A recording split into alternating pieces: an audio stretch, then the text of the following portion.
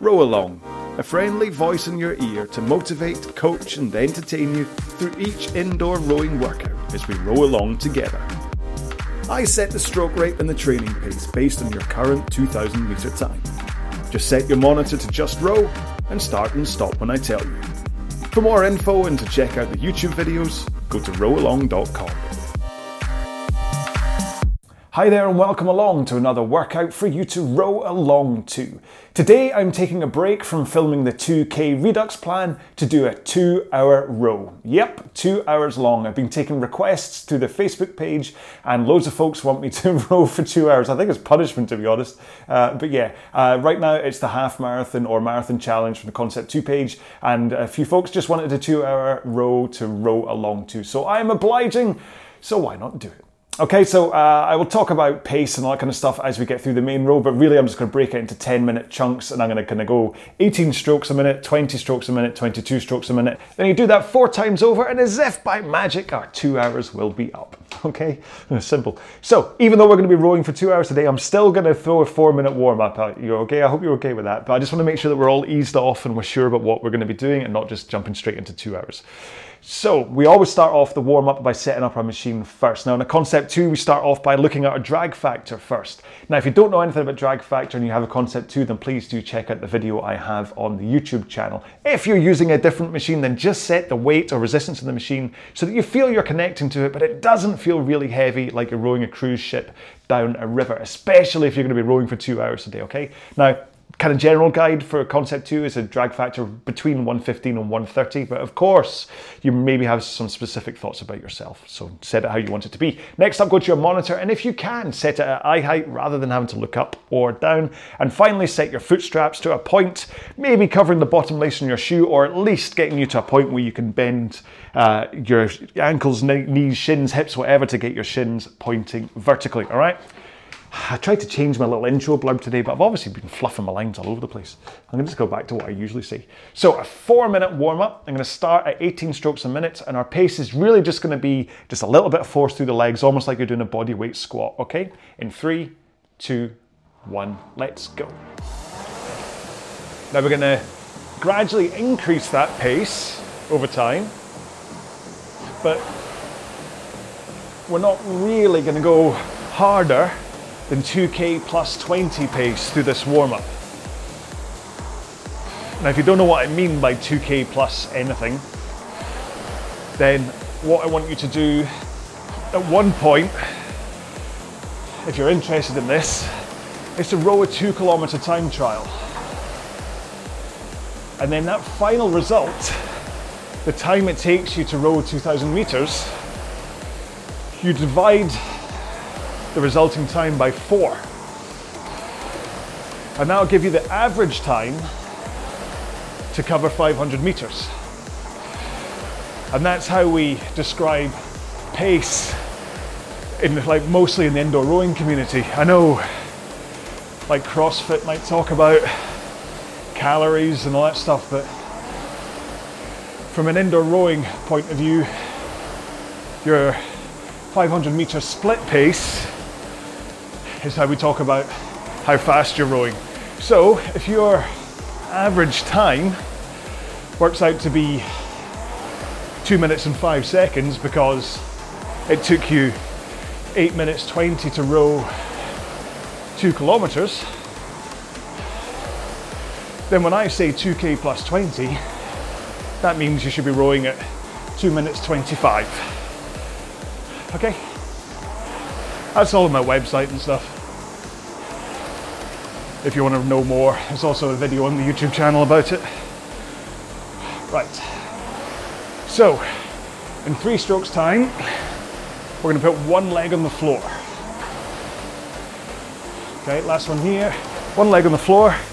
Continue rowing with just that one leg strapped in. And it might feel different. Your balance might be off slightly, and you might feel you're suddenly using a leg that maybe you don't push off with as much, so it'll feel actually quite, you're like, whoa, what's going on here? But that's why it's good practice. Let's change feet.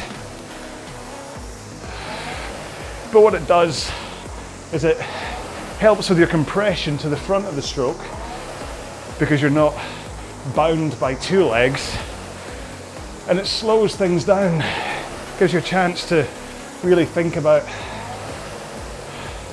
your movement and that press out from the front as you drive back. Last stroke here. And now legs straight, row with your back and arms. So swing over your hips, pull in your arms, then push out your arms, swing back over your hips. And that swing over your hips, oh mama, it's important when it comes to all kinds of things. Power, injury prevention, fitness of your body so you don't get just worn out too quick. So much stuff. Right, roll to the front of the machine, arms straight, drive out with your legs, okay? Keep those arms straight and a forward lean, and just push out with your legs. Try and hold that forward lean, arms straight, and really get that sensation of pushing out with your legs and connecting with your hands at the same time. Okay, 2 more of these. Maybe 2 more. Can we squeeze in 1 more? Come on. Just on 0.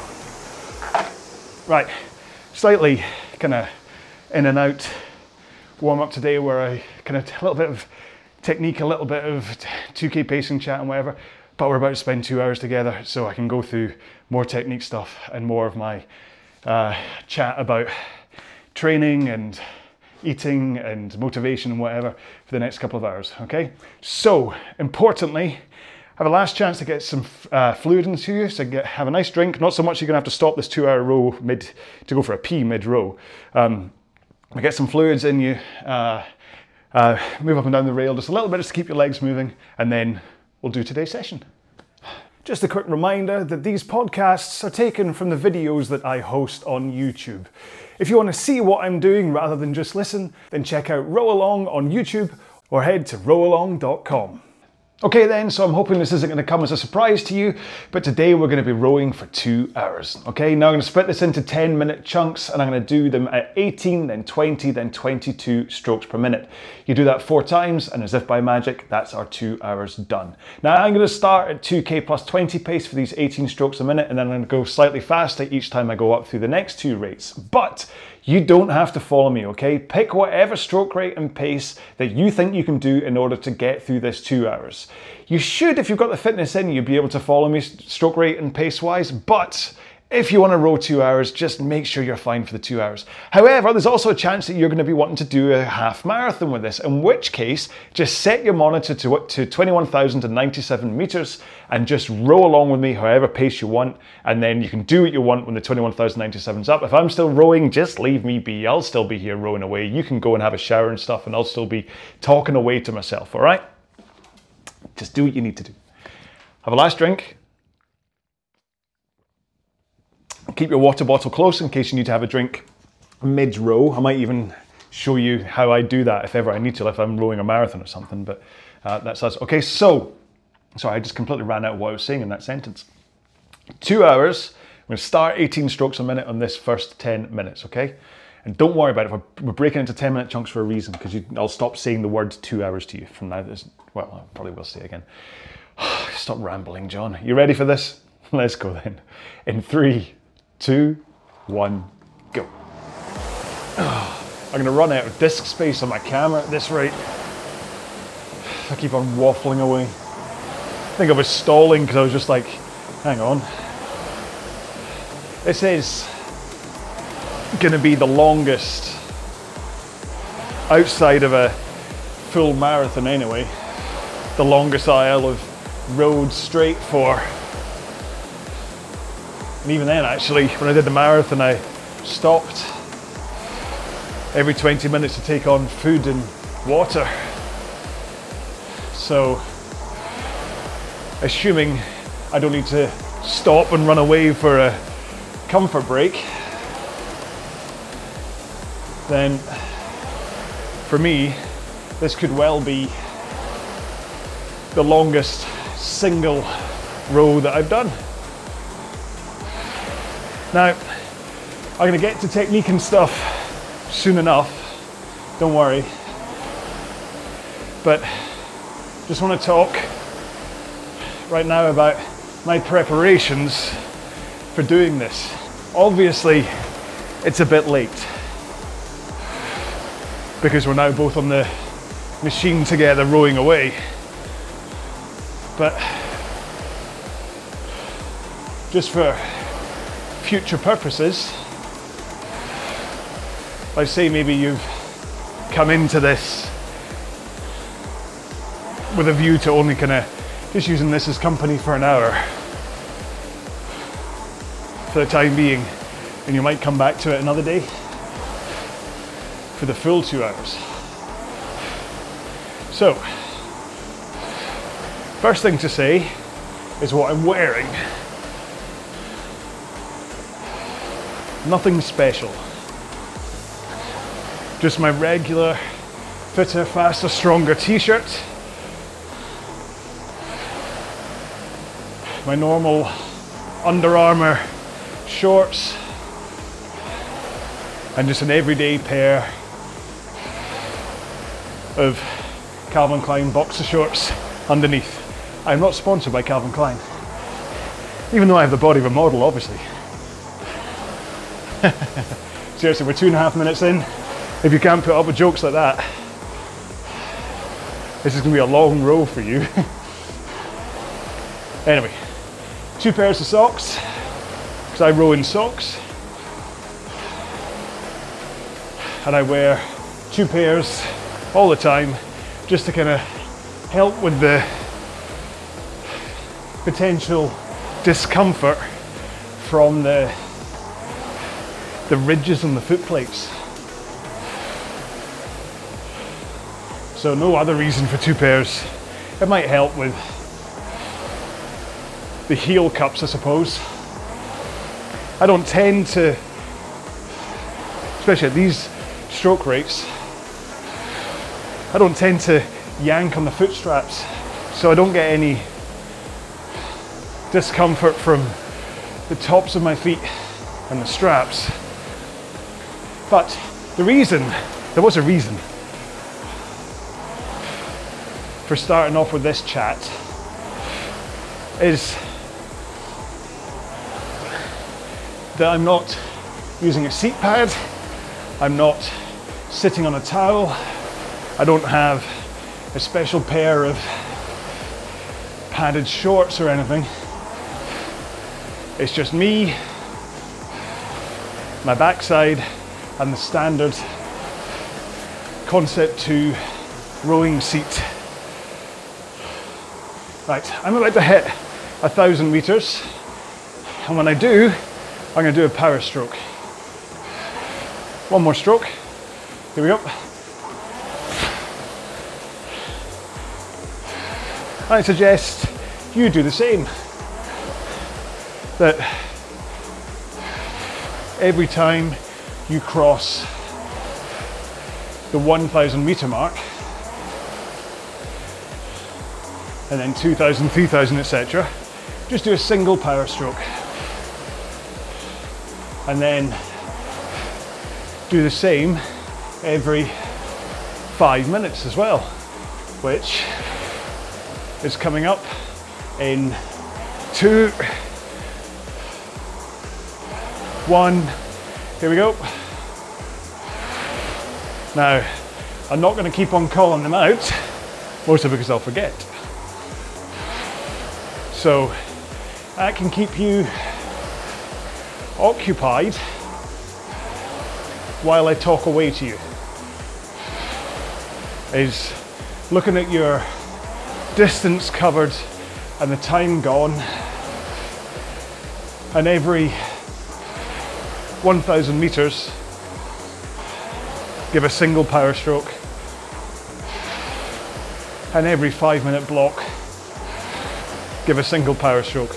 And what I mean, if you don't know what that is it's just you keep it your same stroke rate, but instead of me rowing at the amount of leg push that gives me 2k plus 20 pace, I just give a good old maximum push with the legs. After all, your legs are where the power is generated from. I'm not saying a big pull with the arms. I'm saying max power push with the legs when it comes to it. I hope I didn't just talk you into doing an extra one. Now these power strokes are more than just a distraction. It's the kind of thing that when you're doing a long row like this, can just add little speed bursts to what you're doing. So if you think about, we do it in every 5 minutes. Oh no, he's about to do maths. That means 24 of them in 2 hours, plus a power stroke every kilometer. Say we're going to cover, I'd assume for me maybe about 28,000. I'll see what my final distance is, but say that's 28 plus 24. That's 52, is that right? Power strokes I can put in, which basically works out as my split pace faster. So if I am quite happily rowing along at 205 right now, but my power strokes take me up to 2 minutes dead, that means that I've kind of given myself 5 seconds for free. Was it? Oh, hang on, I can't work out the effort maths there. You get what I'm saying, but anyway. And this is only by throwing in one stroke every 1,005 minutes. If you, oh, I've got my next one coming up here. Go. If you do power strokes, do like a longer row, but do like 3 of them maybe,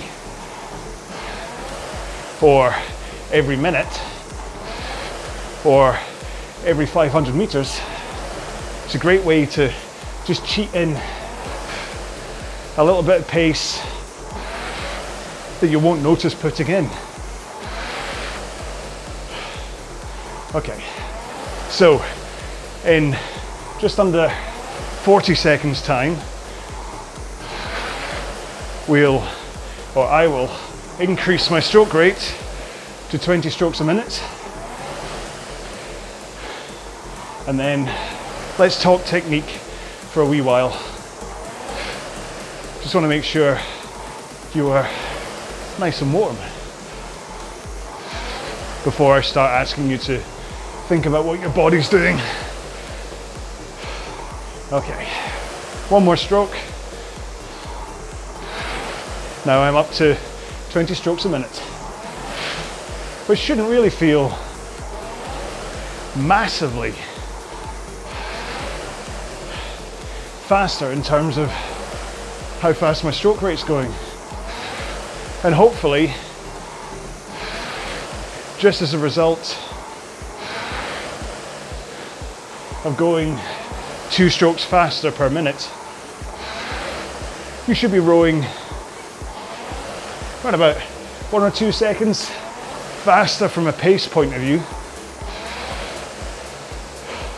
And that's because in order to speed up stroke rate, you have to put a slightly faster drive in and a slightly faster finish and recovery.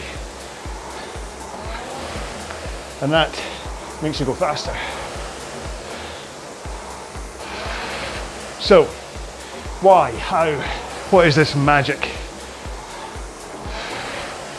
Well, like I said, remember, your stroke is all about push from the legs, okay? Did I just drop to 18 for a while there? I think I did. Let's go back up to 20. Come on, John. Doesn't matter if we wobble, but terribly unprofessional of me. That's better. Sorry about that. So, it's a push with the legs. And that's how you get the power into the machine. However,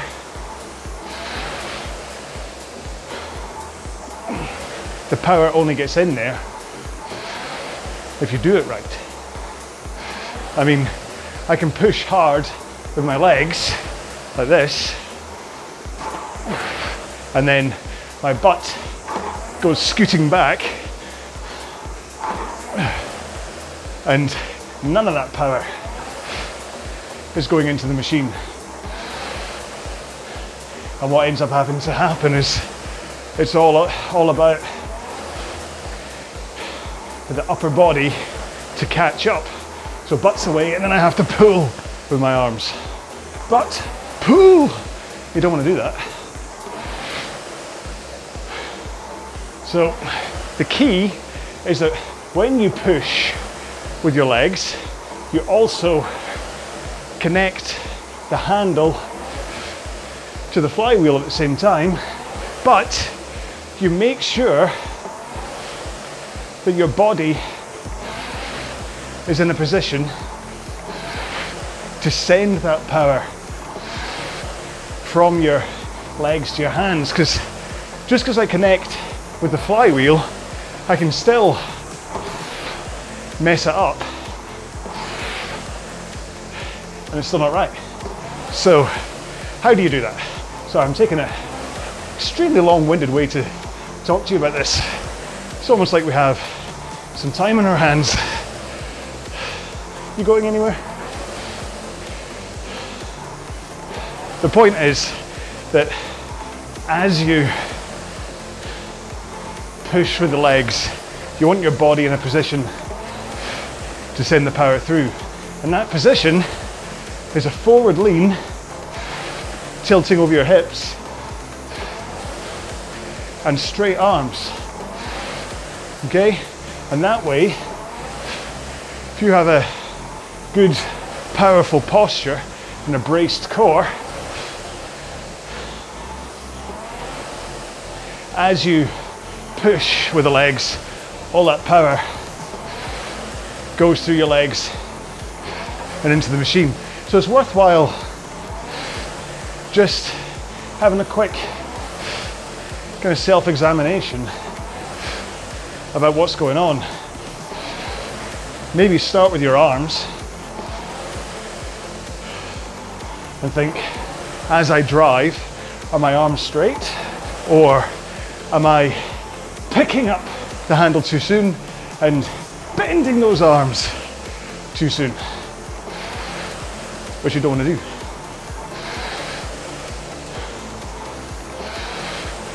And then think about your back.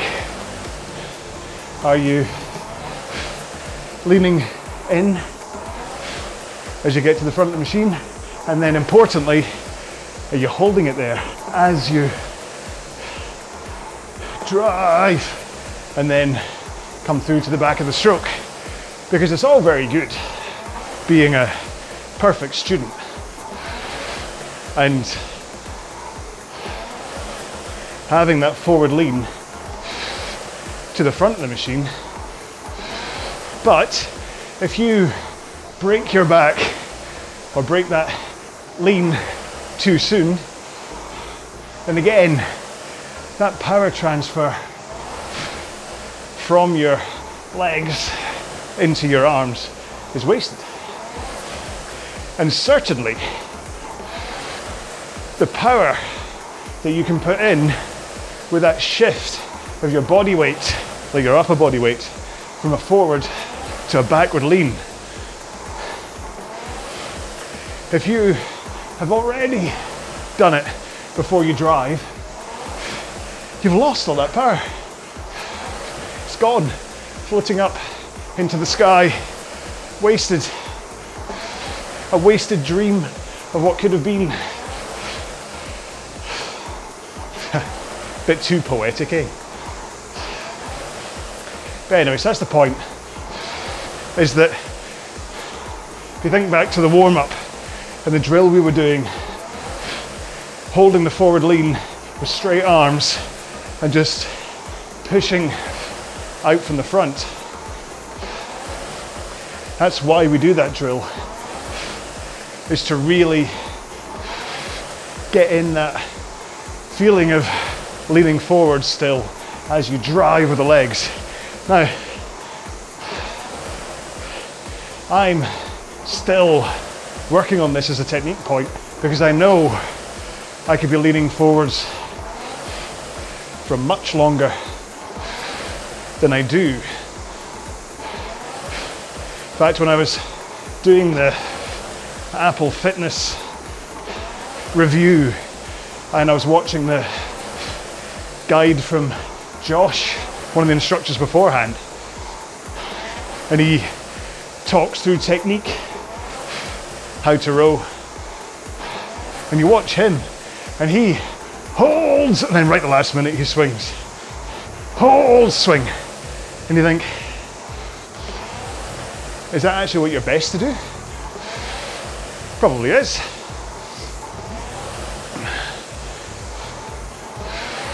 But yeah, so drive, hold it, drive body, and drive body, arms. So that's the sequence. So make sure to drive with your legs, then swing your body, and then at the back of the stroke, that's when you finally pull in those arms to a strong finish. And I mean a strong finish. I don't want you to limp into a finish and just dump the handle down. Even for a row like this, I want you to finish strong. Squeeze those shoulder blades together. Pull the handle in up to around about sternum height. Send those elbows through your sides to get that power in.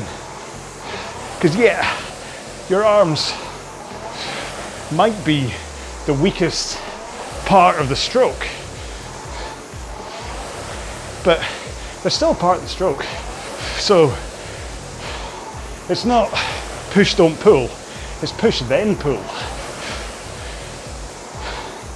Not to have a go at my equine-based competitor, but, and he knows that too, he knows it's all just about the front of the stroke, he's not talking about the whole thing, but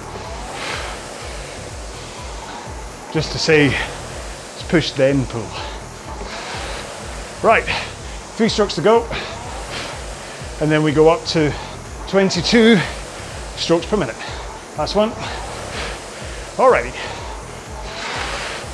So again, just a little bit more of a push from the legs to get a slightly faster drive speed. And that should result in a higher stroke rate and then faster pace. And I said in the last time round how the recovery is important too, and it is, because as your drive speed speeds up, the release of your handle and the recovery back down the rail or beam, whatever you want to call it, is also a little bit faster, because the speed you pull the handle in, I want you to release the handle at. So you go in, out, in, out. It's not in, out, in, out. You're not scared of the handle. It's not on fire.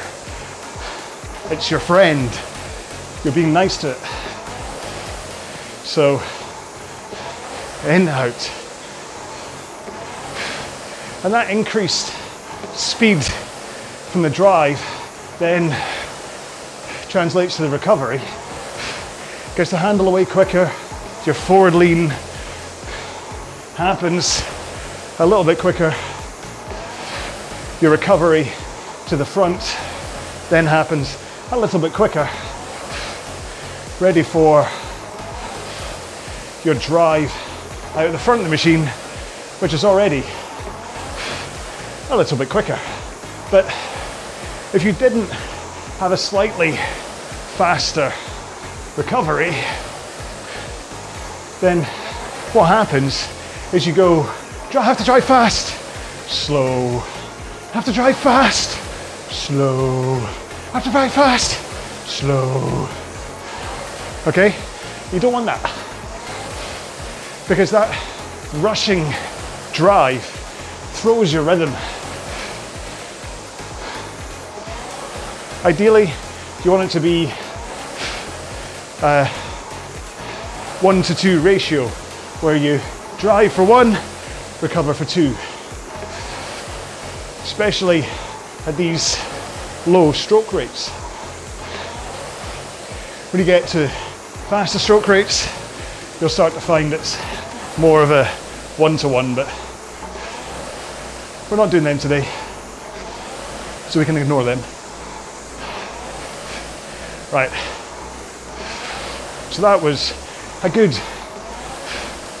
15-minute bimble. That's a hashtag. But yeah, a 15-minute bimble about technique.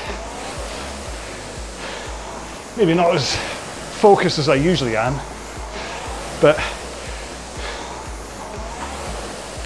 I'm going to slow down the rate of technique chat today, because we have the option to.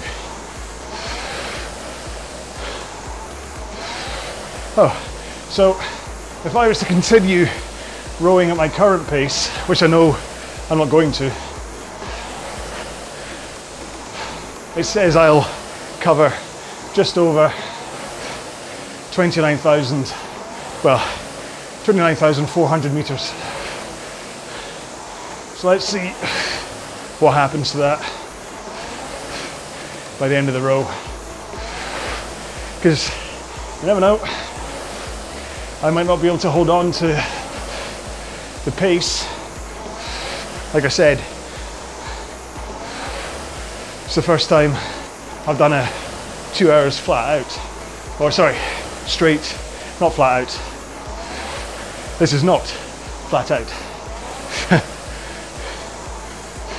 Okay, coming up to a power stroke. Not this one, not this one, this one. Oh. Now, quick last word on them before I talk about something else. The power strokes also stop your backside just kind of going into autopilot and kind of going into that possible numb world, because it's just activating in the same way over and over again. So the power stroke kind of tightens up your backside, extra surge and boost of blood through it, and can help if you start to get those cramping feelings in your backside, which posture plays a huge part in, but I'll talk about that in a bit. if you can, maybe just shift around a little bit on the seat on the recovery. Maybe just go side to side to ease the pressure from your sit bones down onto your backside.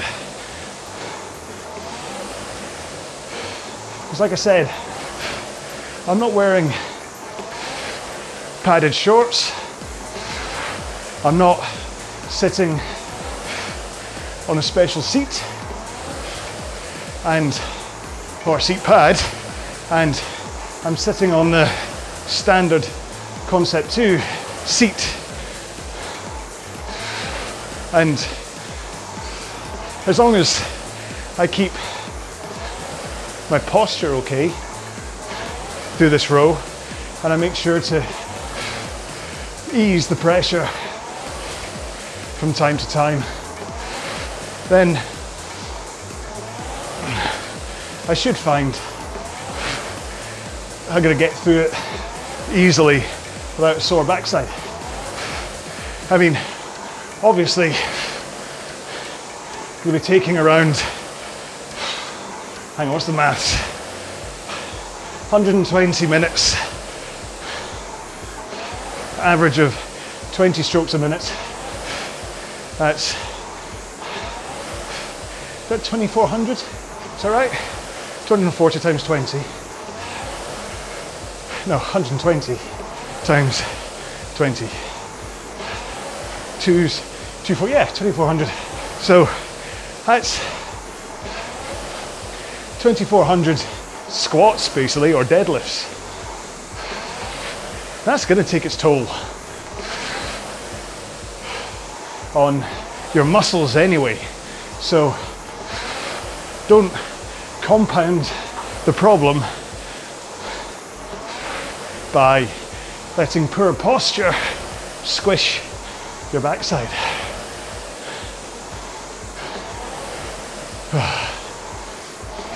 Right, so we're coming up on half an hour, which for many is already the golden ticket of rowing.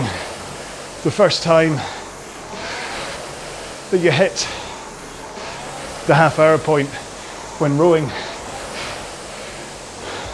It's funny, I think most people start off just thinking about the rowing machine as something you can sit down on, row fast, and destroy yourself by doing a max effort workout. But then the more you get used to rowing,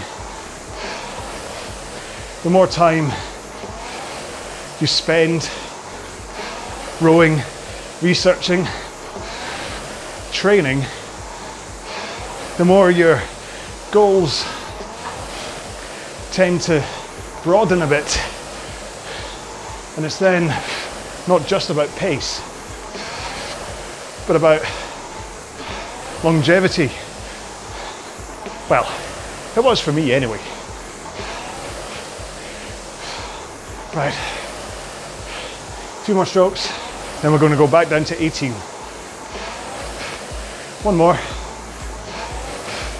down to 18. Because when I first started, I'd basically load up 2,000 meters and see how fast I could row it in. And that's really all I did for every morning before work for about 6 months.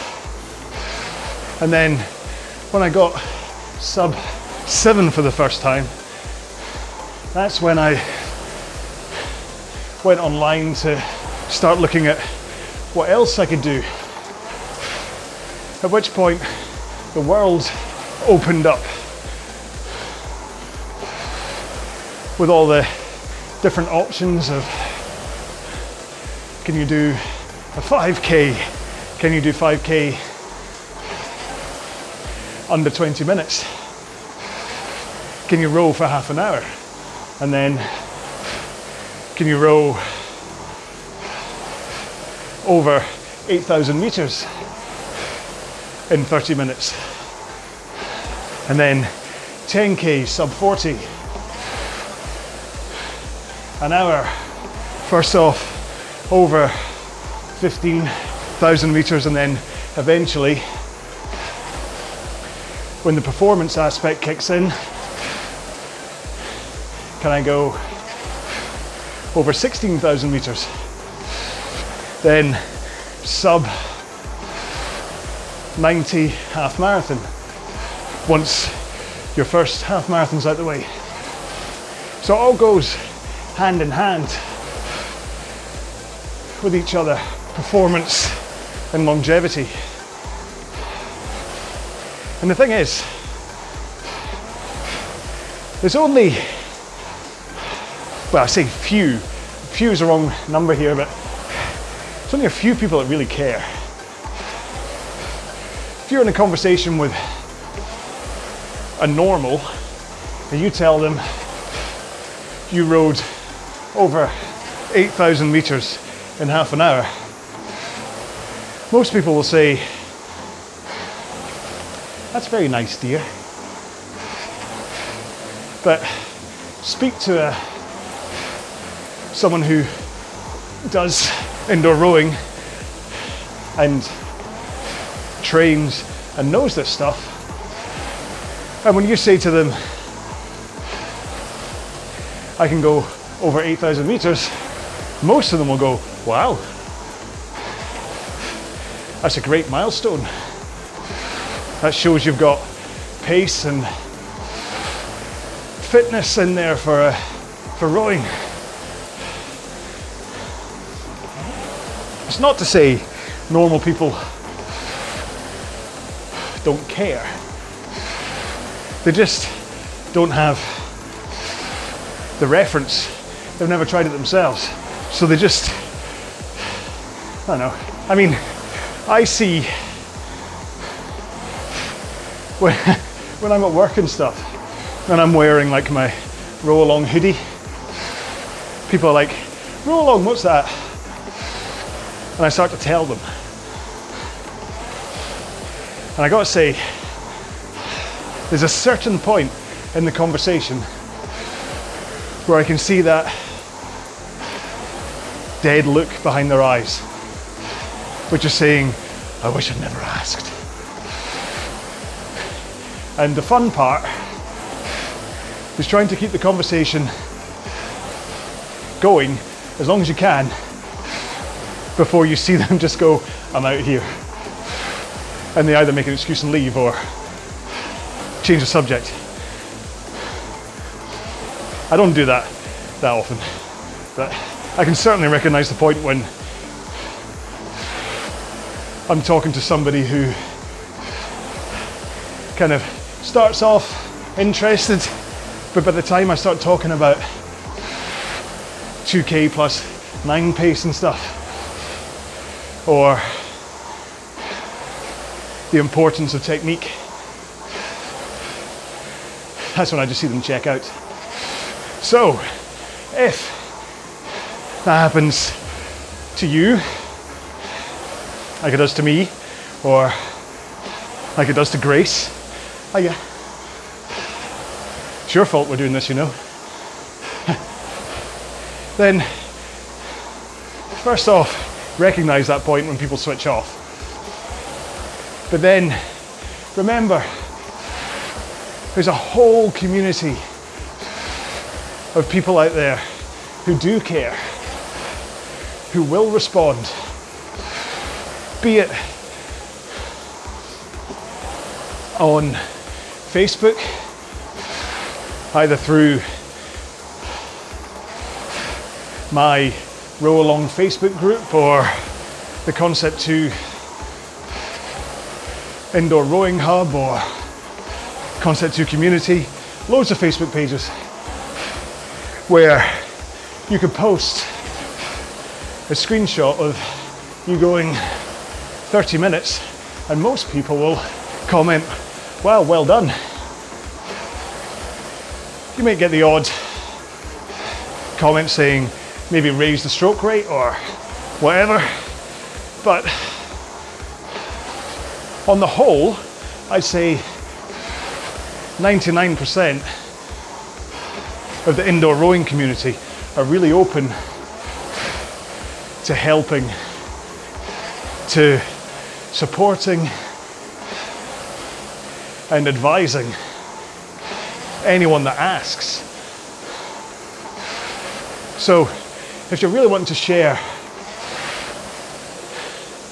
and everyone around you is switching off, then look for Facebook groups or team forums, things like the Free Spirits forum. They're a great team, really chatty and helpful. Or even just the Concept 2 forum at c2forum.com. And then you start to get into their world as well.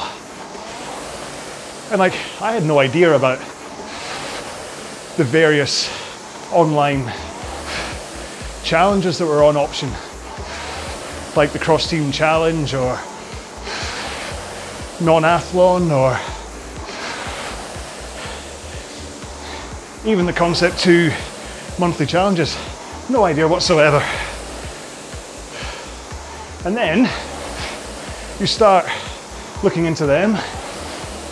Maybe at that point you want to join a team like the aforementioned Free Spirits or Fitness Matters, Sub 7, Diamonds, which I think of off the top of my head. There are a good 50 different teams out there. Just go to the Cross Team Challenge page, c2ctc.com, and you'll see a list of all the teams that row in it. If any of them float your boat, then seek them out, ask to join, and then what you'll find is that real team spirit stuff. And it must be said, there is great motivation when it comes to this sport, being in a team. Because in the most part, this is just you on your own. Especially if you don't row with somebody, you're in the gym or at home, then that online team camaraderie and support can really push you to things you didn't think you could achieve, because you're trying to help support your team. I know it did for me when I first joined Free Spirits. I rowed faster than I ever had before. Right, one more stroke. And I'm going to go back up to 20s. Here we go. I hope you're keeping track of when you should be doing your power strokes. Just because I'm not calling them out doesn't mean you're allowed to forget about them. But yeah, so you might not have people around you who are particularly interested in what you're doing in the rowing machine, or even they're interested but they're not quite responding how you need them to, in which case forums, Facebook and teams are the way to go. Okay, so We're past the 40-minute mark. Hopefully you're getting on okay. Now remember what I said before about hydrating, where if you feel you need a drink, take a drink. Okay, there's no, especially on a training row like this, there's no medals to be won for suffering your way through a 2-hour row completely dehydrated. I remember watching some kind of sports documentary years ago, and it was about, or there was a part of it talking about an American wrestling coach who used to make his junior wrestlers train completely dehydrated, in the view that if you could train and perform well when dehydrated, then when you're hydrated, you'll perform even better. Massively flawed concept, if you ask me. Yes, there's an element of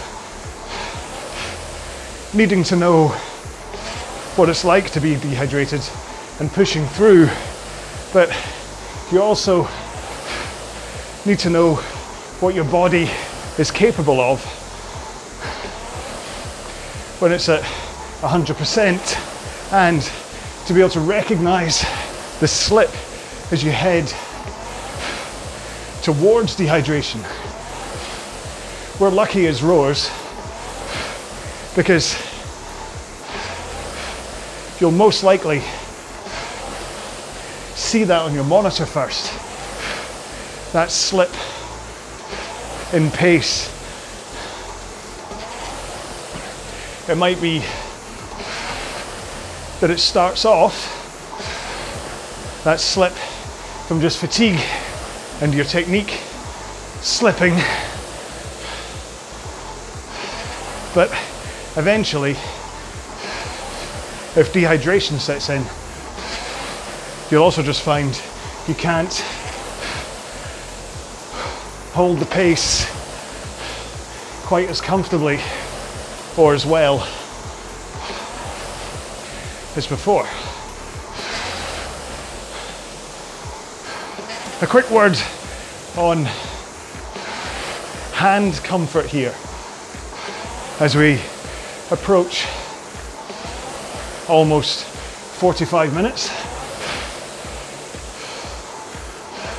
Make sure, if you can, have nice open palms with your fingers just hooked over the handle. Not only will your hooked fingers have less chance to cause blisters, but those open palms will also allow airflow around your hands, which will help when it comes to moisture. Power stroke. Which basically, when your hands get really wet, I think about if you've been in the bath too long and your hands start to prune and how soft your skin is. And I don't know if you've ever cut yourself after a bath, but it's really easy because your skin is so soft. Well, it's the same here. If your hands and the handle are soaking wet because of sweat, then it'll be like you're pruning the insides of your fingers. and then any friction, irritation from the aforementioned 2400 strokes is more likely to cause a blister.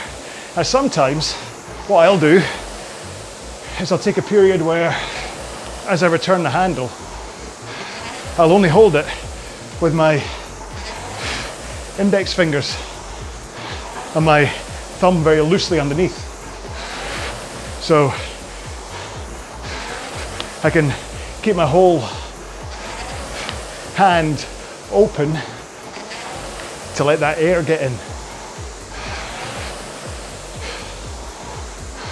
And also, that movement of your hand also helps if your fingers start to cramp. I definitely have suspect pinky fingers that, for whatever reason, through a row they start to get quite sore. Whew. So yeah, moving, play the piano on the handle. But remember, that's not at expense of good technique. I still want that handle away and over your knees before you bend them. So handle away, straight arms, hinge over your back, then bend your knees. Especially as we come up to 48 minutes. At this stage, maybe fatigue can start to set in, and that posture and rock over your hips can often be one of the first things to go, where fatigue sets in and you start to just crumple like a floppy sausage. Try not to do that. Get the pace back up. There we go. Yeah. Hopefully, if you're rowing at a manageable pace, and I mean, at this stage, even if you've had to back off 2 seconds or so in order to carry on rowing, that's fine. Remember, you may be in completely uncharted territories here, where you're just along for the ride, having never rowed this long before. So if you have to adjust your pace to get through it, there's nothing wrong with that. If you're rowing a half marathon for time, try and push through. This is a time trial, then it is going to be on the harder side. It's a trial, not an easy row. Right, last stroke. Let's go up to 22 again. I'll try and hold 22 better this time. Saw quite a few 21s last time. So, I don't have anything showing. Oh, I do. So, as we get 50 minutes in here,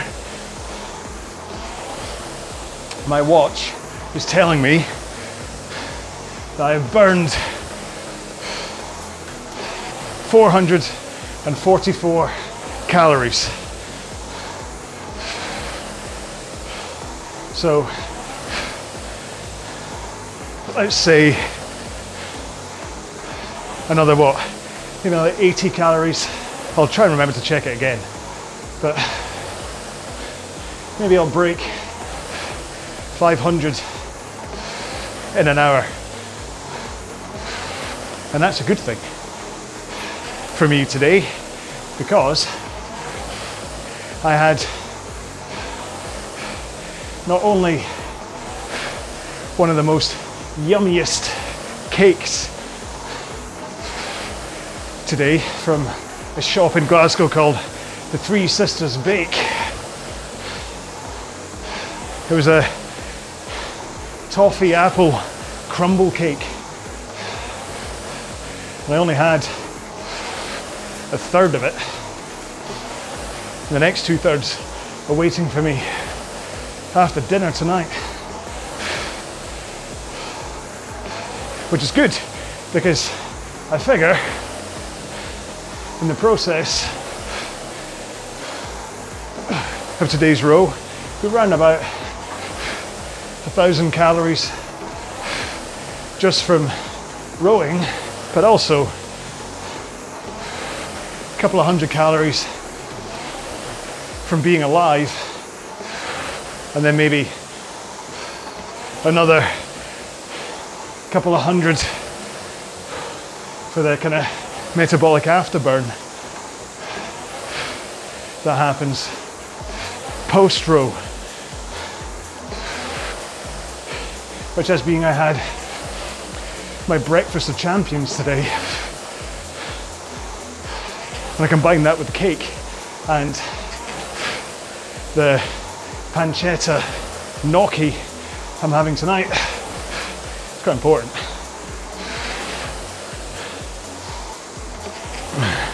The thing is, I actually, before starting today's row, I did a intro for a future video about the guaranteed way to lose weight on the rowing machine. It's a little bit tongue-in-cheek because what I've done is I weighed myself before starting today's row, which, as being I was clothed, it was post-lunch, post-cake, and I'd consumed quite a lot of water to get through this row. Well, so I weighed 79 kilograms, which is still massively over lightweight, but it'll do. And the point is, I'll weigh myself afterwards, and just due to sweat, I'm sure I'll have lost 1 or 2 kilograms. And that's the only guaranteed way that rowing will make you lose weight. However, and this is the point of the video that I'll eventually make, rowing is fantastic at burning energy, of just burning calories off. And especially as it's such a low impact sport, once you get the technique right and get past any muscle aches and things, and you can row longer and longer, and importantly, use your whole body instead of just your upper body or just a light tickle with your legs. You can really just torch through calories, which, if you look at losing weight purely from a energy calculation, if you can use up more energy than you take in, your body has to find it somewhere. And usually your body will find it by getting energy by burning fat, or at least getting the fat, converting that to glycogen and burning that.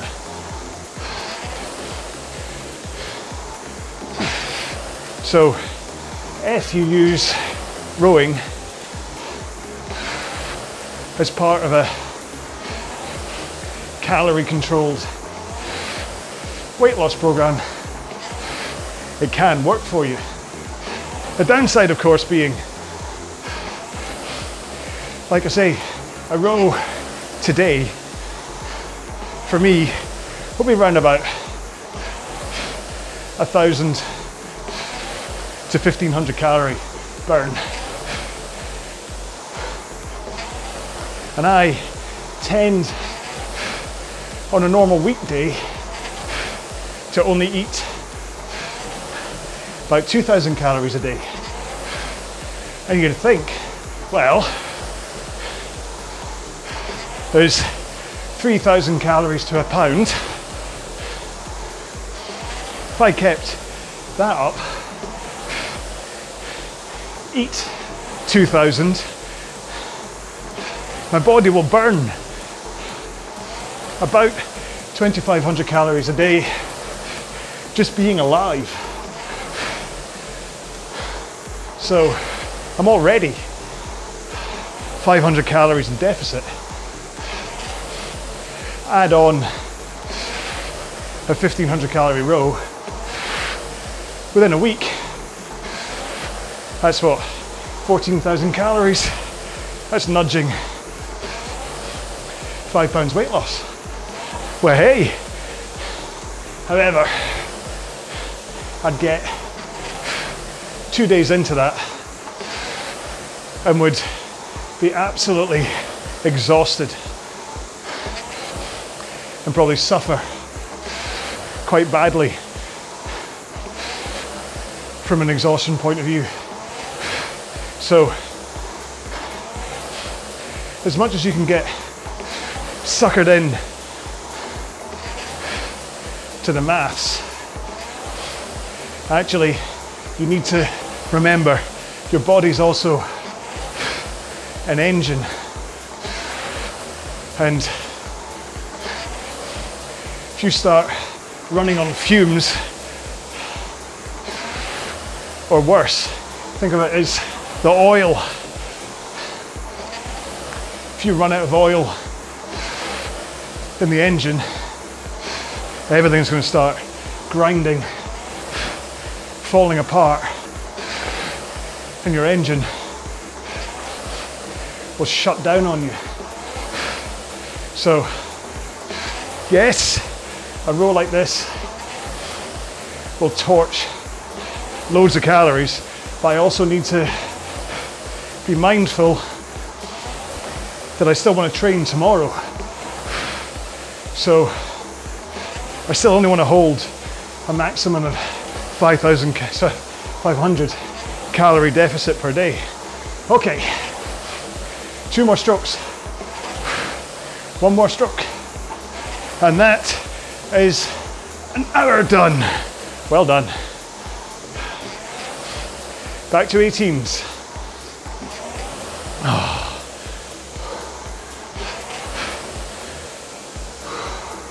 Just take a moment to settle in,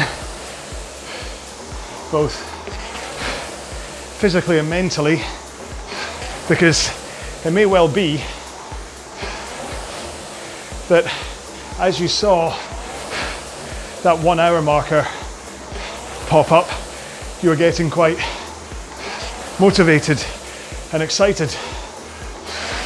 But now you're still left with all of that to do again. So you have to prepare yourself to row for another hour, which is fine. This is why we're breaking the row down. into chunks.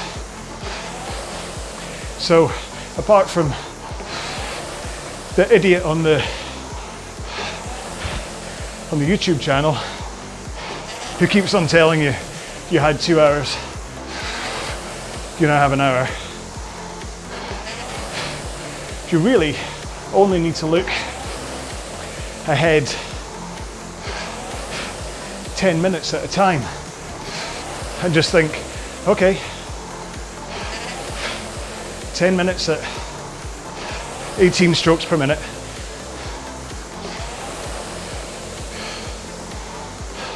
And then I'll go up again. And remember, like I say, be smart about your pace. I've certainly dropped a second off my pace as I went into this 18s. Partly physical, partly mental. I'm sure on the next 18s I'll go back to the 2K plus 20.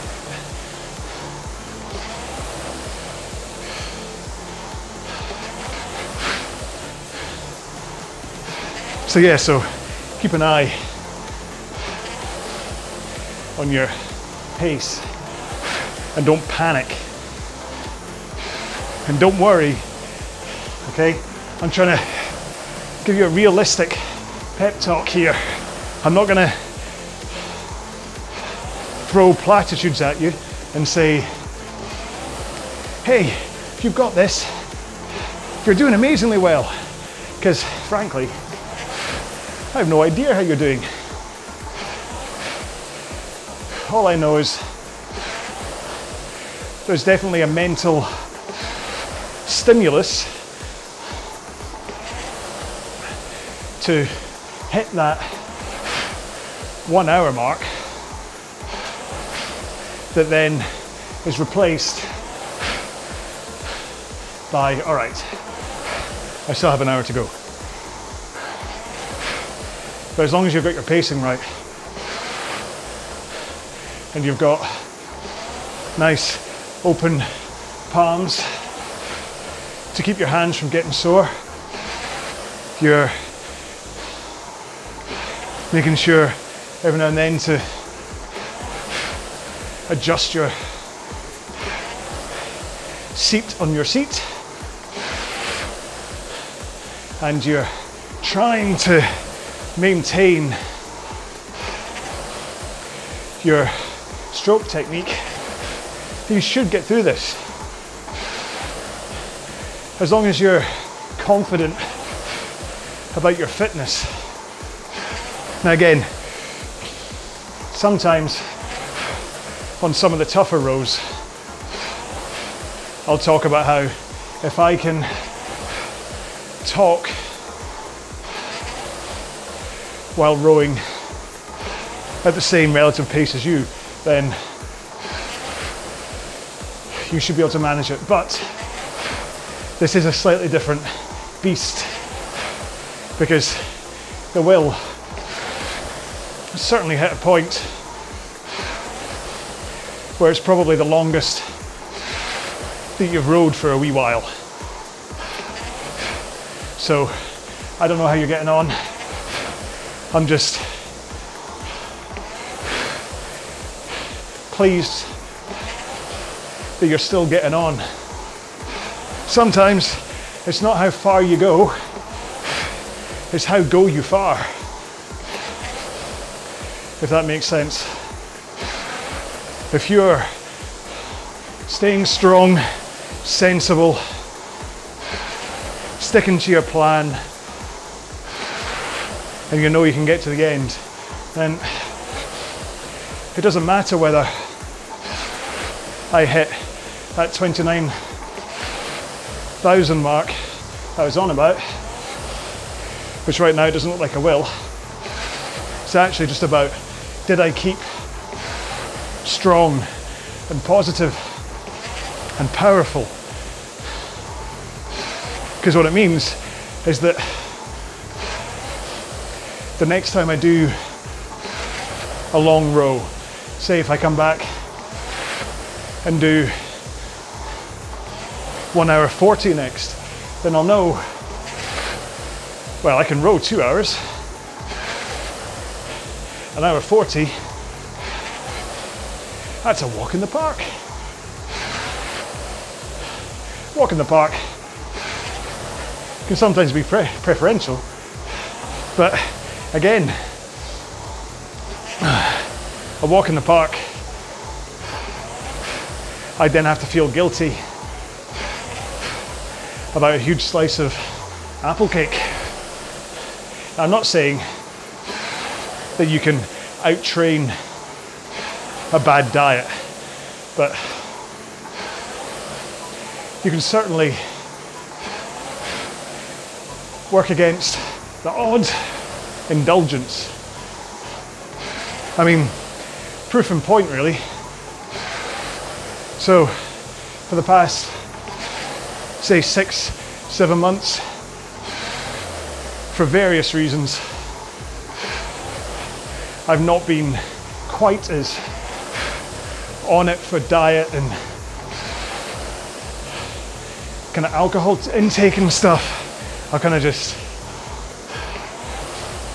let it come and go as I please. Sometimes I wouldn't drink anything over a weekend.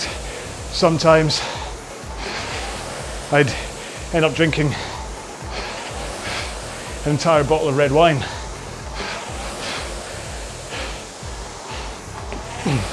In one night. So I've not really been on it.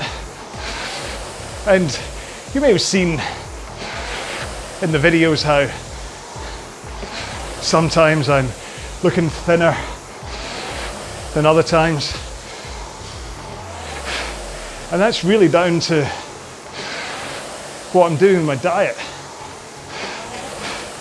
My training hasn't changed any. I still row the same sessions, or same number of sessions, sorry, 3 or 4 times a week. I add in 2 bike sessions as well, and if there's time, I'll add in a couple of ski erg sessions too. I've been doing that all through this, but the difference really is down to what I'm eating, the quality of what I'm eating, when I'm eating. That's a big one too, but it really must be said, what I'm drinking made a huge difference. And bizarrely, I'm not just talking about booze. I've finally worked out how to drink black coffee in a way that I enjoy it, which is using Starbucks coffee grounds and an AeroPress and vanilla flavouring. Right, one more stroke. Up to 20s, power stroke. Here we go. So, before I was doing intimate fasting. What's that? I'll try some of that, please. Intermediate fasting, where I wouldn't eat after 9 o'clock at night, and then wouldn't eat until 1 o'clock the next day. Sometimes that slipped by an hour, but I'd always leave that 16-hour window between. However, previously, I was still drinking coffee with milk and 1 sugar. And I'd have about 4 or 5 of them before I had anything to eat for lunch. So it didn't really count as fasting, really. Fair enough, no food, but certainly the sugar was undoing what you would normally call a fast.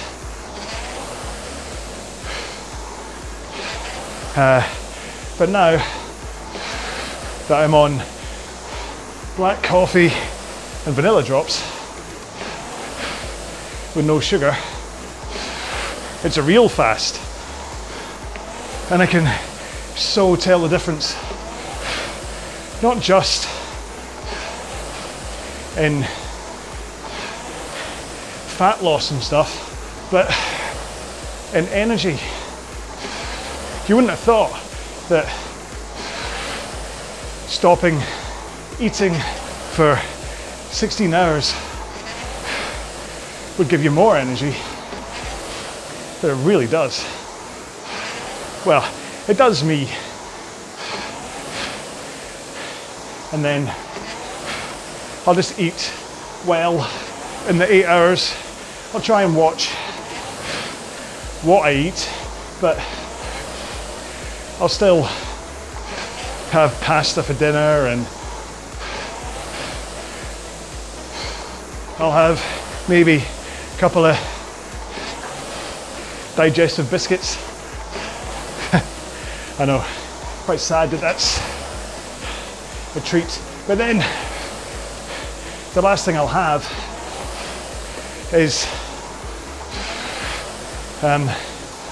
peanut butter on toast, usually, with a big mug of hot chocolate, which is quite a lot of carbs to take in. So I'm doing all that, and it seems to be working for me this time round, because I'm no longer trying to out-train a poor diet filled with sugar, beer, cakes, all that kind of stuff. So I think I was maybe breaking even from time to time, and then the scales would tip 1 week towards putting on weight, and then the next week I'd lose a bit. But really, the point of this is to say that you need to look at what you're doing with your body, and then, more importantly, what your body responds to. Now, this 16/8 intermediate or intimate fasting that I'm doing definitely works for me. But your body is your body. Your gender will make a difference. Your job, how active you are, will make a difference. The state of your insides, your gut biome, will make a difference. So it's the same with anyone that gives you a plan that will tell you to lose weight, is that they're just, most of them, trying to make money out of you. And whether or not what they're selling worked for them, what they're trying to sell you usually is a quick and easy, non-suffering way to lose weight. And to be honest, I don't think there's such a thing. There has to be an element either of not eating the kind of foods that you want to eat, or not eating at times you want to eat, or I don't know, they're the two biggies really, aren't they? There isn't another or. But like I say, if someone tells you you must cut carbs to lose weight, maybe it worked for them, maybe it will work for you, but you have to investigate what your body responds to. And a lot of times, calories in versus calories out makes a huge difference. And then food choice comes down to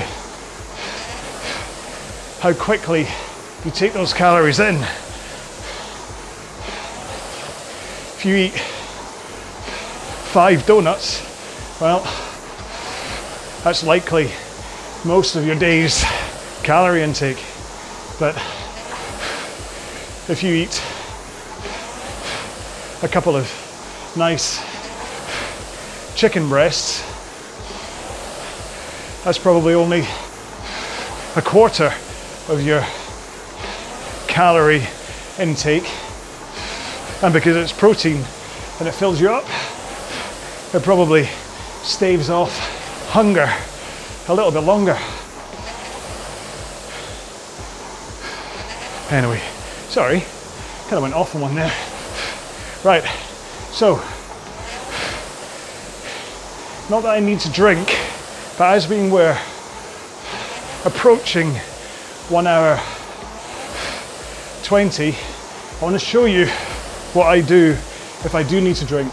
So my water bottle is down next to my feet. This is what I do. Hang on. Right, hold the middle. Still. Pull. And down.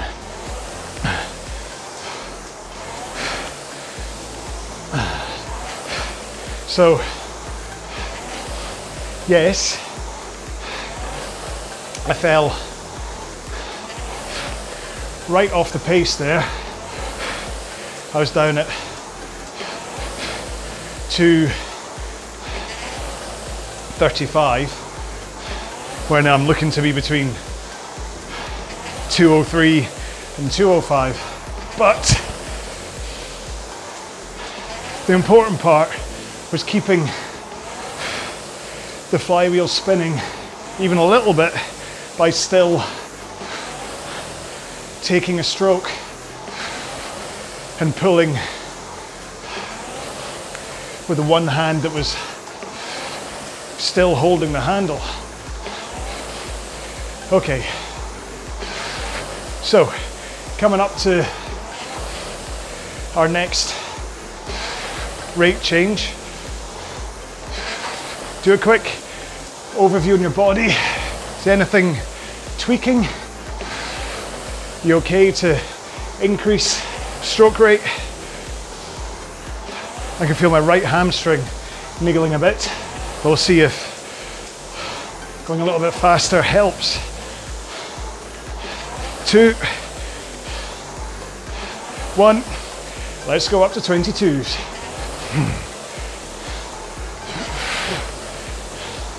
Right, so let's talk posture, because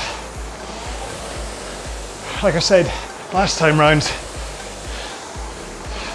this is likely to be the first thing that goes when you start to get a little bit on the tired side. So I've said that the important part of the stroke is to be leaning in at the front with nice straight arms. And you want to be in that position, but you want to be up on your sit bones, okay? You don't want to be tucked under and kind of leaning in like Gollum, okay? not this.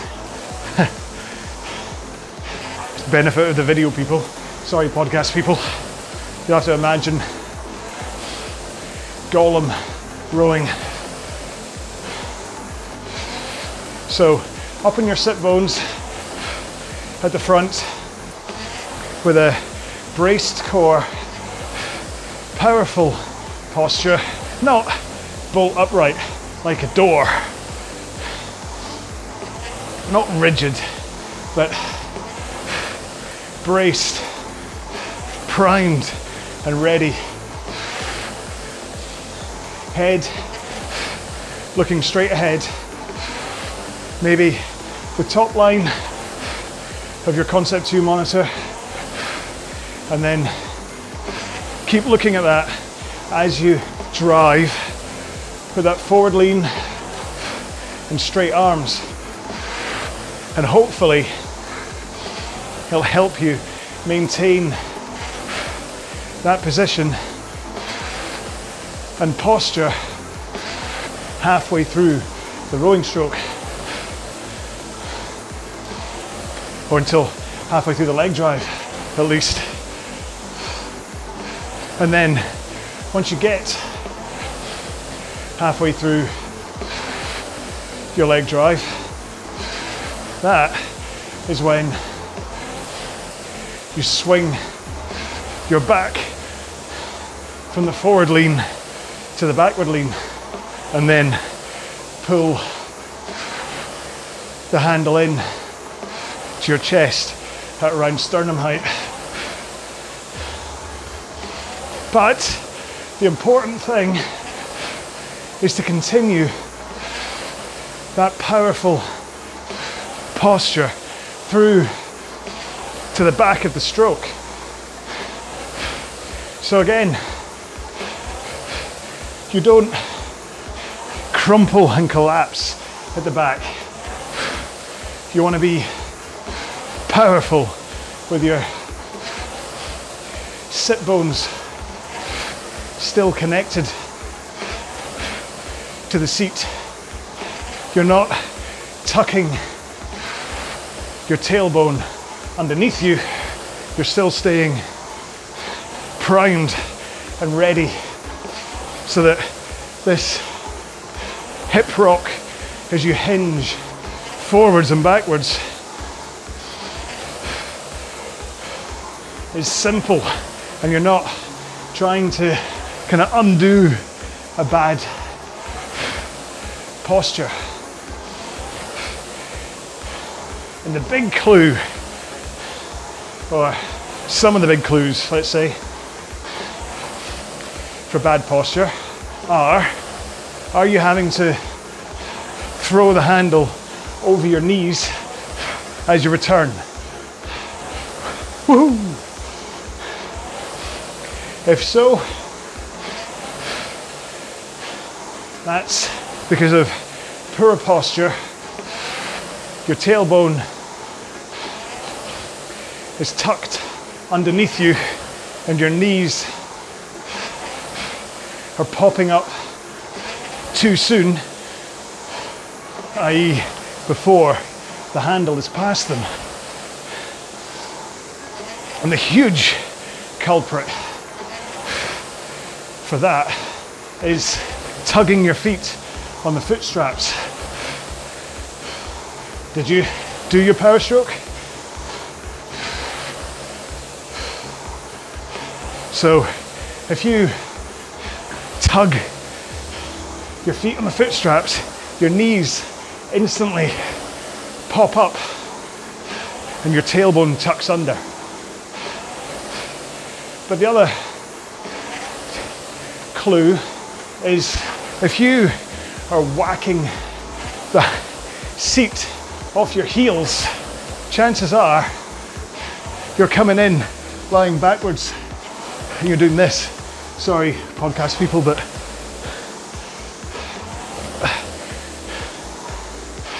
so think about it for a while. Are your knees popping up and you have to throw your handle over, or Is the seat whacking off your heels? If so, your good posture that you started off with has kind of collapsed on you. So try and think about being up on those sit bones. And there's 3 reasons for that. Power, in terms of efficiency.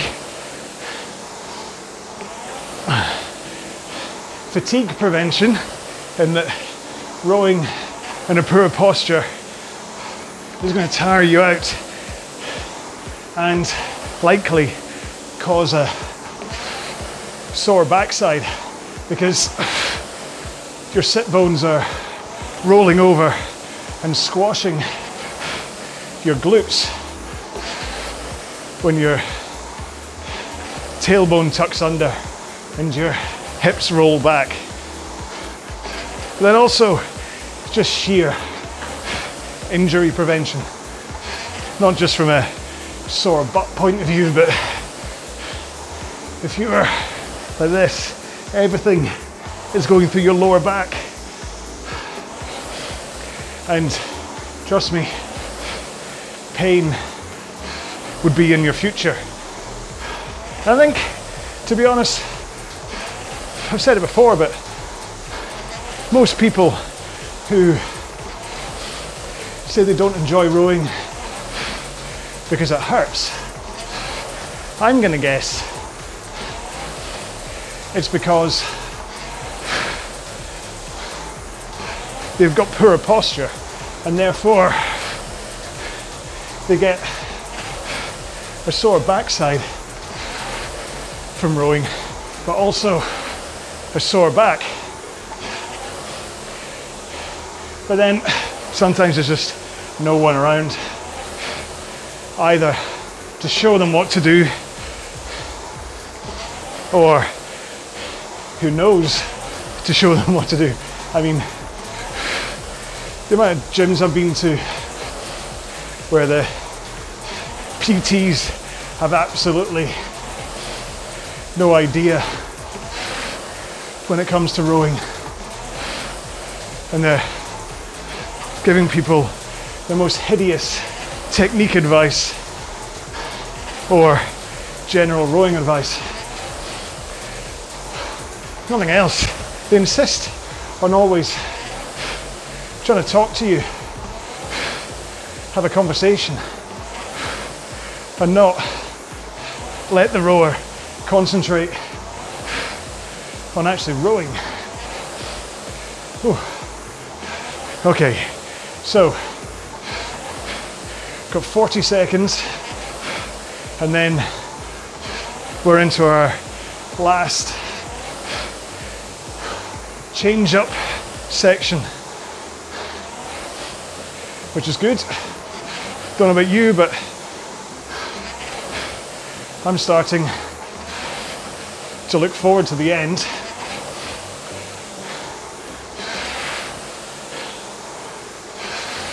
Right, just take a time to ease into the 18s. One more stroke, and then 18s. Hopefully your heart rate will come down a bit now. Mine was nudging 160, which is about 85% of maximum, which is quite high for one of these long, slow, fitness boosting rows, but it's to be expected that an hour and a half in, cardiac drift happens. So, my watch is telling me I've only got 10% power. Is it going to last out? So, got half an hour to go, and it's saying 800, just over 800 calories burned just from rowing. So divide that by 3. What's 3 into 2.6? So figure another 250, which would, yeah, take me up to about 1100 calories from rowing, plus 200 calories just for being alive. So that's a good workout. I think I'll have earned my cake. And even if I hadn't stopped drinking, I would have earned a beer as well. I've actually just started trying to check out 0 calorie beer, because what I realized was that I was using alcohol as like a trigger to say it was the weekend. So Friday night, along with my spaghetti, I'd have a couple of beers or a couple of glasses of wine, but purely because I wasn't drinking during the week, I would know that it was the weekend because I was drinking. So I thought, well, maybe you don't need the alcohol part. Maybe all you need is something that you don't consume any other time of the week. And it could be orange squash or Ribena, if it wasn't for the fact I drank them anyway. I just thought, you know what, why not try no alcohol beer and just see if that kind of, from a psychosomatic point of view, did the same trigger. I was doing that last night, and I have to say, I think it worked. I think the first one, I was thinking, oh, I'm sure a real beer would taste better, but eventually the trigger side of it kicked in, and it just felt like the weekend. I mean, to be fair, the spaghetti bolognese on a Friday triggers the weekend, but it did go hand in hand with a glass of wine or beer. So anyway, and if nothing else, it's like 100 calories for a can of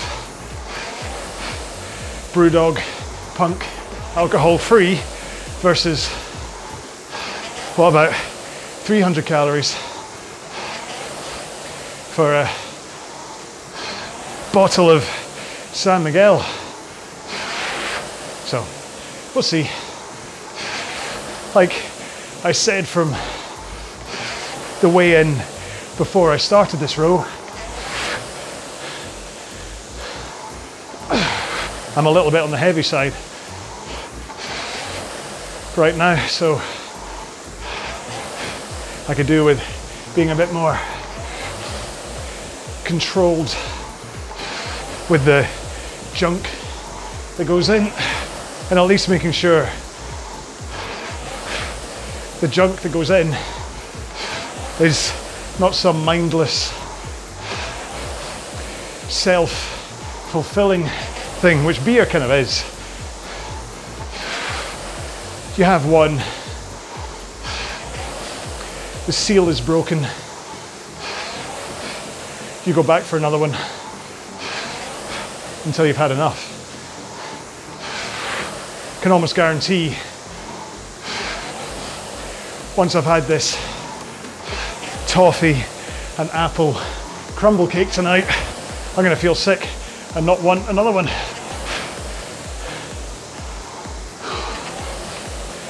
Oh, it's nice to see we're in the low 20s. Hope you're getting on fine, whether you're coming up to finishing a half marathon or whether you're sticking with me for the full 2 hours. We're almost there. I'm still going to tag on a 2-minute cool down on the end because every session still needs a cool down, be it for physical reasons, just to let your body ease down, or for mental reasons, to just decouple with what will have been quite an intense workout, no matter how you pace it. Whether you stayed at your initial pace from the start, or whether, like me, you backed off a couple of seconds.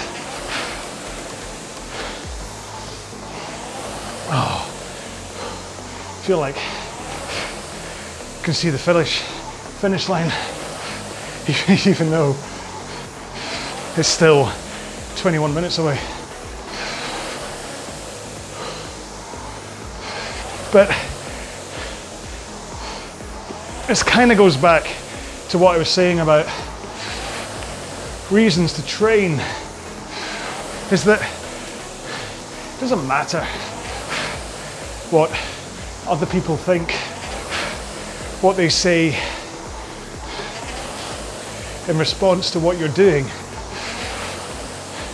It doesn't matter whether you're rowing fast or slow compared to the person next to you. What matters is what you get out of it. Be that motivation to perform, which is a huge part of why I row, be it health and fitness, which some people just know how good this is for them, and so row just to have this as the element of a raised heart rate and physical activity, or just whether it comes down to vanity. Right, one more stroke and then up to 20s. Here we go. Power stroke. Because vanity comes in two forms from rowing. The first is, like I say, the amount of calories that you burn if you're also eating sensibly. You should notice that you're losing fat. I'm careful there not to say weight, because there's also a good chance that as you grow fitter, faster and stronger, you are adding muscle too. So you could be dropping that fat, but your legs are getting leaner, adding muscle, your arms getting stronger, your back, your lats, and then your pecs at the front will all be working hard as you row. So you might not be losing weight on the scales, but hopefully that vanity trigger when you look in the mirror, which, unless you're trying to hit an actual weight for a race or something, that's what it's all about. It's about looking in the mirror, fitting into clothes. That's the vanity side. If I could put on the muscle to look like Hugh Jackman in The Wolverine, then I'd throw my scales out the window and never race as a lightweight again. I'd be quite happy from a vanity point of view. I think my wife would do as well if I looked like Hugh Jackman.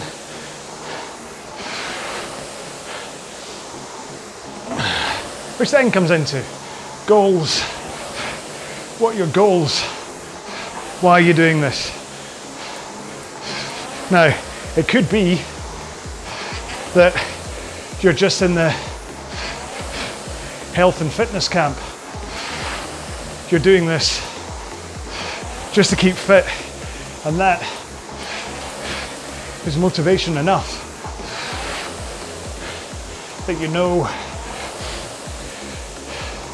that rowing 3 or 4 times a week is keeping you healthy, keeping things like type 2 diabetes at bay and all that stuff. But then maybe you've got a pair of jeans you want to get into. I know last year, in the middle of the worst part of lockdown, when I was eating and drinking way too much, I went on a nice summer walk with the kids and went to put on my favourite pair of cargo shorts for the walk and couldn't fasten the button. And I mean, not just sucking in my stomach, not quite able to fasten. I mean, sucking in my stomach and there was still a good couple of inches between button and hole. And that really lit a fire under me to start being a bit more sensible and structured. So I stopped eating as much chocolate and cakes, or I mean, I think at that point I was drinking quite a lot midweek too. I took lockdown quite badly. I mean, listen, the video evidence is up on YouTube. If you look at the original 2K plan, you can see me getting bigger and bigger, and then through the back end of the 2K plan and into the 5K plan, you can see it starting to drop off again, because I was suddenly motivated to eat well and take care of myself more. Like I said, the rowing never really changed. I was still doing the same amount, but everything that came with it, nutrition and sleep and stuff, that changed. But then there's the motivation to perform, and that can be a great driving factor to get you coming back and back. I mean, going back to the 8,000 meters in half an hour threshold, I was floating at round about 7,900 for months. Just couldn't increase it. But the motivation to train and to practice those fast half-hour sessions, that's what got me there in the end, and why I was able to break through it. But then once I got through it once, it's incredible how easy it was to do it again. How much of it was a mental barrier. You can't underestimate the power of the mind. And it works the other way too, especially for performance, where if your only motivation comes from a performance-based, then suddenly when, for whatever reason, maybe injury or time away, lack of training, whatever, if your performance drops off and you're finding it hard to get back to that performance again, then instead of being a great motivator, well, what you'll find is that your performance goals are actually going to demotivate you as they slip away from you. Because at one point, my big motivator was to try to break 3 minutes for a 1K. And that was why I trained as hard as I could. And then I had a pretty bad accident with a knife. Kept me off the machine. And I've never been able to train as hard since. 2 strokes, 1 stroke, up to 22s, final 10 minutes. Woohoo! But yeah, indirectly, those couple of months off the machine, because of cutting my hand, then meant when I was able to train again, I went out too hard, too soon, and that is where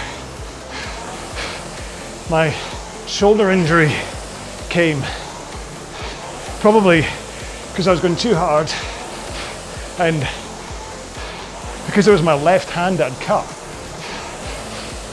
I was probably doing more work with my right arm at too heavy a load, and that's where whatever this recurring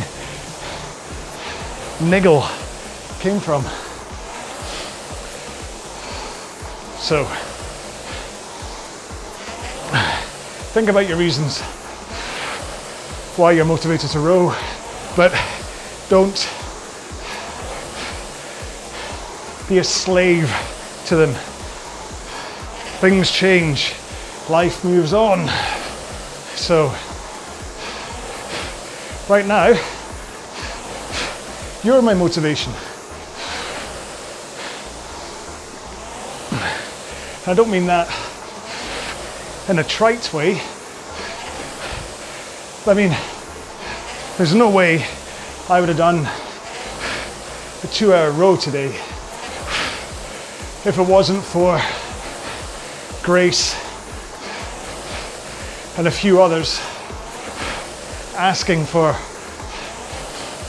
a 2-hour row.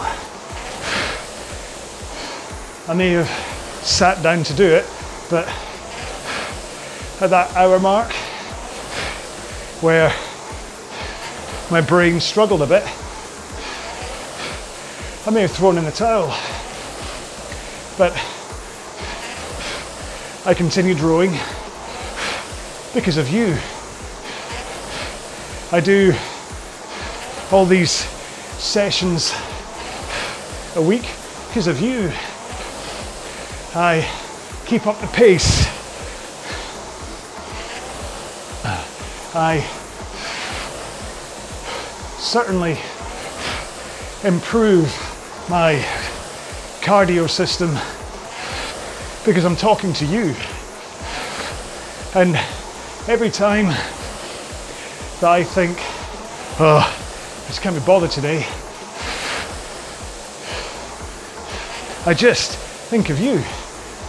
It doesn't matter whether you're Ken or Grace or Sharita or Scott, any of the usual guys. Apologies for missing out any of you. There's loads of you, but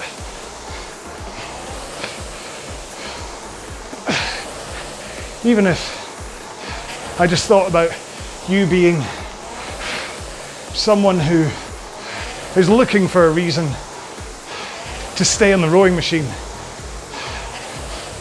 and types in row along workout or whatever, and up pops my cheeky face and maybe a session that you think, well, I could do that. Well, giving you that option, putting that in front of you so that it's there for you, and knowing I might help you. That's why I keep making these. I mean, if you look at the viewing figures I get for most of my videos, most people will probably think, why does he bother? Within a week, I'll get about 300 views, and then it'll maybe within 6 months creep into 1,000. Apart from the odd power stroke, the odd video that has snuck away and has like 40,000, but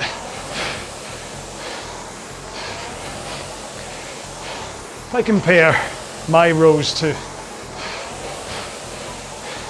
British Rowing, Eric Murray, Shane, Austin, they get way more views than me. But the truth is, I honestly think that the 300 odd people who do come to row with me are people who respond to what I do rather than these other folks.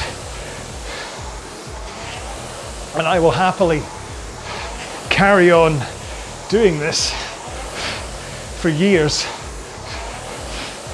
just for that select 300 odd people who are constantly coming back. Okay, we're sub 4. We're under 80 strokes to go. So now is a good time for platitudes. If you've made it through the past 117 minutes almost, then I know you have the next 3 in you. It's only 66 strokes from now. If you're following along with me, gotta say, I've pretty much held that 160 beats per minute, 85% heart rate for about an hour 40 of this, which I think is a good sign that it hasn't really drifted up into max territory.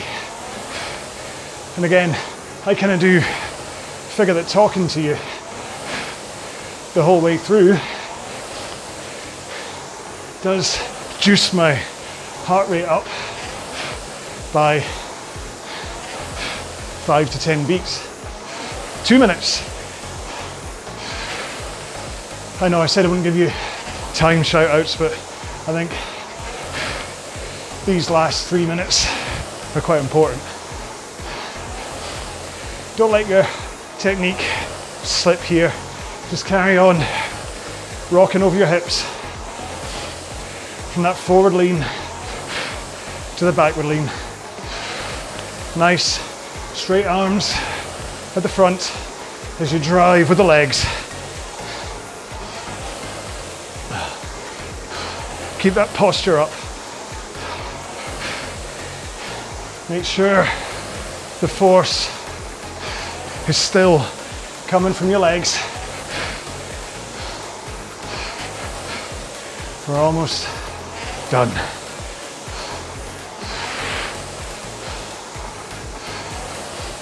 All right, 1 minute to go.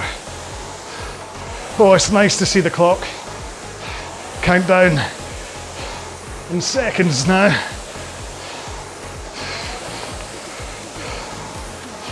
Finish how you want to. Cross that line. Hopefully,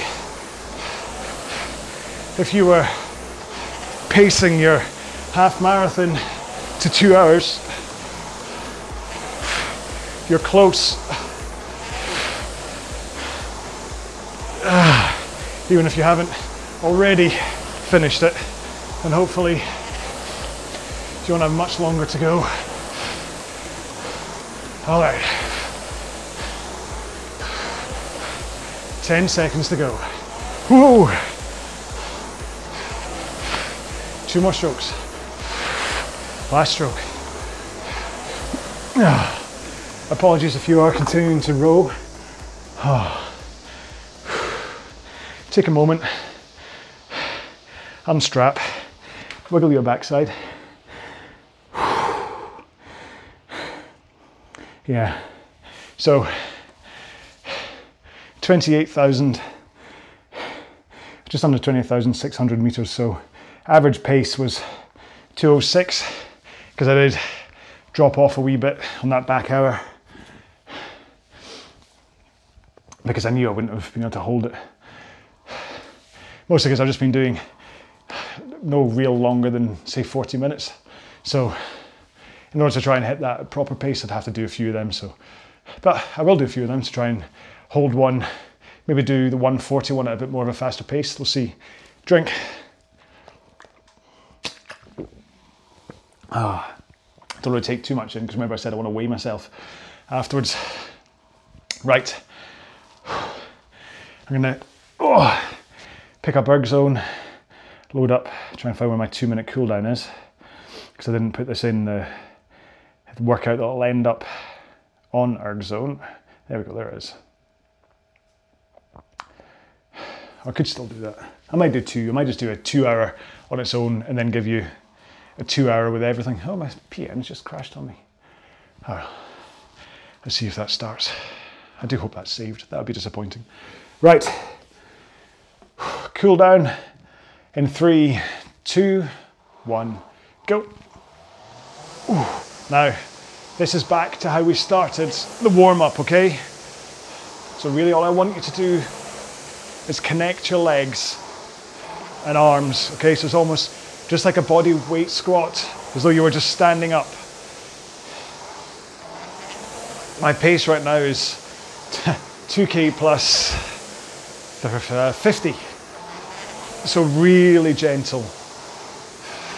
I can feel my fingers are a little bit sore on the handle, but not blistered, just a little bit sore just from that pressure point. My hamstring, I never really did play up again, so that's fine.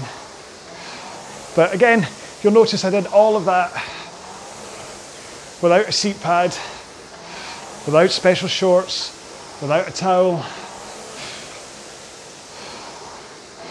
and didn't once complain about butt pain. I talked to you about it just so that you knew about it, but I didn't say, oh, my backside's starting to get sore. So I think, well, as far as proof goes, I'd say that was proof that you don't need a seat pad. I think your technique may lead you to think that one will help, and it may help you, but I'd say before spending money on a seat pad, look at your technique first. I mean, I suppose it depends. Does having a big bottom make it worse or better? I don't know. Anyway, let's not talk about each other's bottoms. That's the 2 minutes done. Very much a limp in. I mean, I finished at 2K plus 1 minute then, just to try and just ease everything down, just to make sure that the body just kind of went, kind of decouple from that row. So there we go. So that was our 2-hour row. Bit of an odd ramble through time for 2 hours, talking a bit about diet, a bit about technique, a bit about motivation, a bit about who to speak to and all that kind of stuff. But hopefully that kept you entertained enough to get through that 2 hours. And you've come out with a great finish. Like I said, what was I, 28,600 something I finished. So let me know how far you got on. And all that really is left to say is the hashtag, which let's just have hashtag 120, so 120, because it's a great accomplishment for a lot of us to just row 2 hours non-stop. Like I say, even when I was doing the marathon, I stopped every now and then to stretch and whatever, so that's the longest. I've been rowing for years, and that's the longest single session I've done without getting off the machine. So we should all be very proud of ourselves, is all I'm saying. So do take care of yourself. Make sure and stretch. This is very important now, is make sure and stretch, because otherwise you're going to cramp up and you'll be in bed tonight and you'll go, oh, my leg. So stretch, have something to drink, preferably something that's going to be isotonic. Has a little bit of sugars, a little bit of salts in it to try and replenish your system. Eat well and all that kind of stuff. And that's it, we're done. So thank you very much for spending the past 2 hours and a bit with me. I will see you in the next video. Please stay safe, be well, bye-bye. For more info and to check out the YouTube videos, go to rowalong.com.